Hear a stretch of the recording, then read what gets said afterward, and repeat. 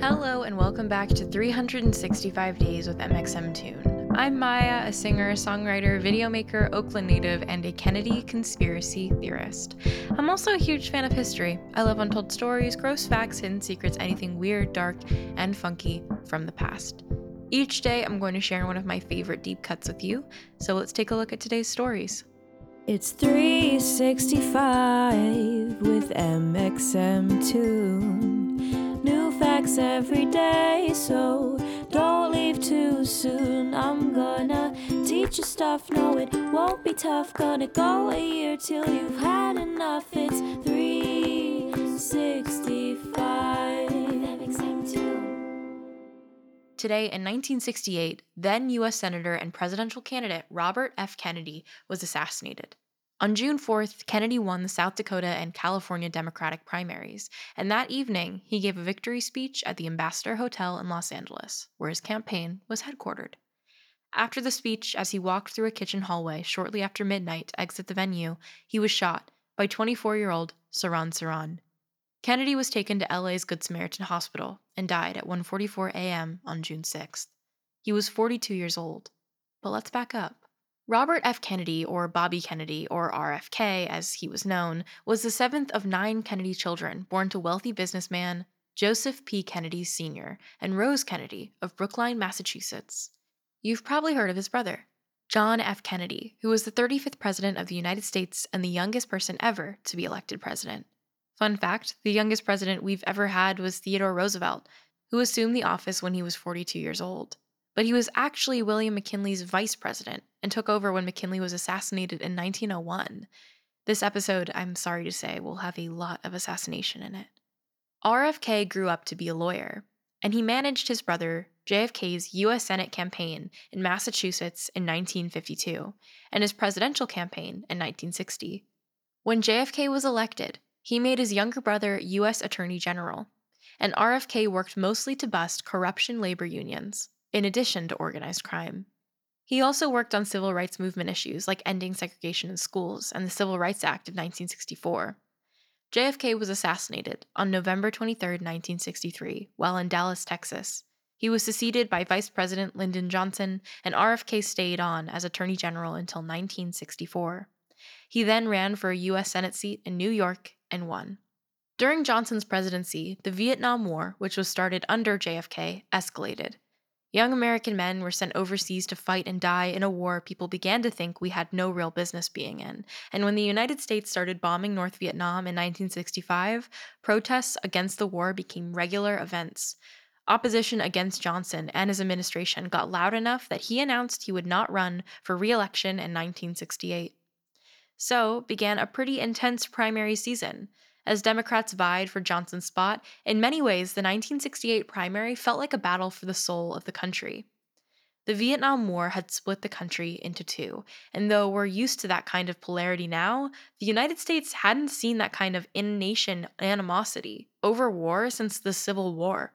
The candidates reflected the split. There was the middle-of-the-road Democrat, who promised business as usual, Vice President Hubert Humphrey, and the anti-war Democrat, Eugene McCarthy. Many saw RFK, who announced his candidacy on March 16, 1968, as the candidate who could bring the nation together. Kennedy's campaign was pretty successful at the start. He won the Washington, D.C., and Indiana primaries on May 7th and Nebraska on May 15th. He was locked in a fierce battle with McCarthy, whose fans thought Kennedy wasn't anti-war enough, and this will be important later. On June 4th, Kennedy's California win was big enough for him to be put in a position to overtake McCarthy and become the party's nominee. But all that changed just a few hours after the race was called.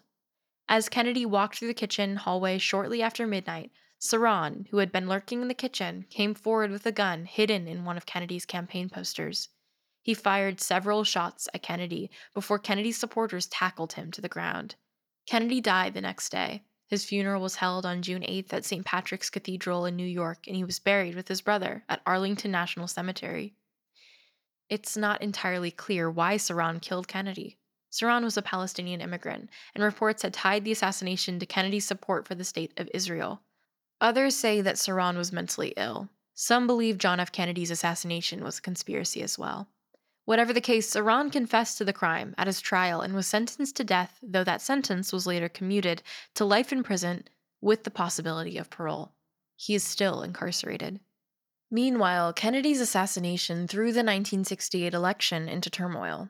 The year was tumultuous enough. 2 months earlier, on April 4th, civil rights icon Martin Luther King Jr. was assassinated in Memphis, Tennessee. Coincidentally, Kennedy famously broke that news at a rally in Indianapolis. The war in Vietnam had ramped up that January with the Tet Offensive, a major escalation that cost many Americans and Vietnamese civilians their lives. And now, the frontrunner for the Democratic nomination was dead. Though some of Kennedy's supporters went to McCarthy's camp, the animosity between the two candidates was strong. Think of it like the Warren/Bernie battle. Other Kennedy supporters turned to the moderate, Hubert Humphrey, who eventually won the nomination. Humphrey lost to Richard Nixon that November, and the rest is history. For today's music fact, we have a special guest joining us. Her name is Claire Rosenkrantz. She is the creator of the viral hit Backyard Boy, which you might have heard on TikTok. Take it away, Claire. June 5th was the day my Aunt Titi passed away, which also happened to be my dad's birthday. The news was tragic, but I wrote a song in like 8 minutes to celebrate her life. The words came so easy, and it was the first song I ever really recorded and released.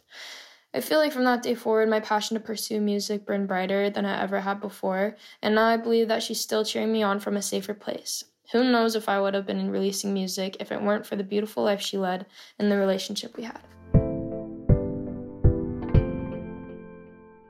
And now for today's final segment, I'm going to be going into my own photo archives to see what I was up to on a June 5th in my life. June 5th, 2020, I filmed 2 music videos back to back for a little song called Almost Home and another one called Bon Iver. It was insanely windy. I believe that I filmed it, oh goodness, where was it? In San Rafael, California, which is pretty close to where I live, honestly, but there's one thing that I was not ever prepared for is filming a music video, 2 music videos back to back, where I am just like freezing my butt off the entire time. It was so cold. It was really windy that day too. And both of the videos, if you watch them, are taking place outside. But what we did in between takes was just wrap me in like a gigantic blanket, like a burrito. And that was how I kind of stayed warm, but I didn't really prepare for it. I wasn't like prepared for how cold it was going to be because I was wearing like dresses most of the time. But I survived just barely.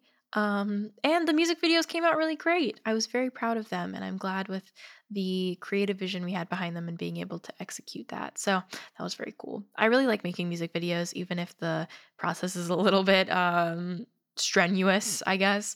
But it's always a really cool end result. So very happy with that. Thanks for going back in time with me, and remember to subscribe wherever you listen to podcasts. You can come back tomorrow for more stories from the past. It's 365 with MXM New facts every day, so don't leave too soon. I'm gonna teach you stuff, no it won't be tough. Gonna go a year till you've had enough. It's 365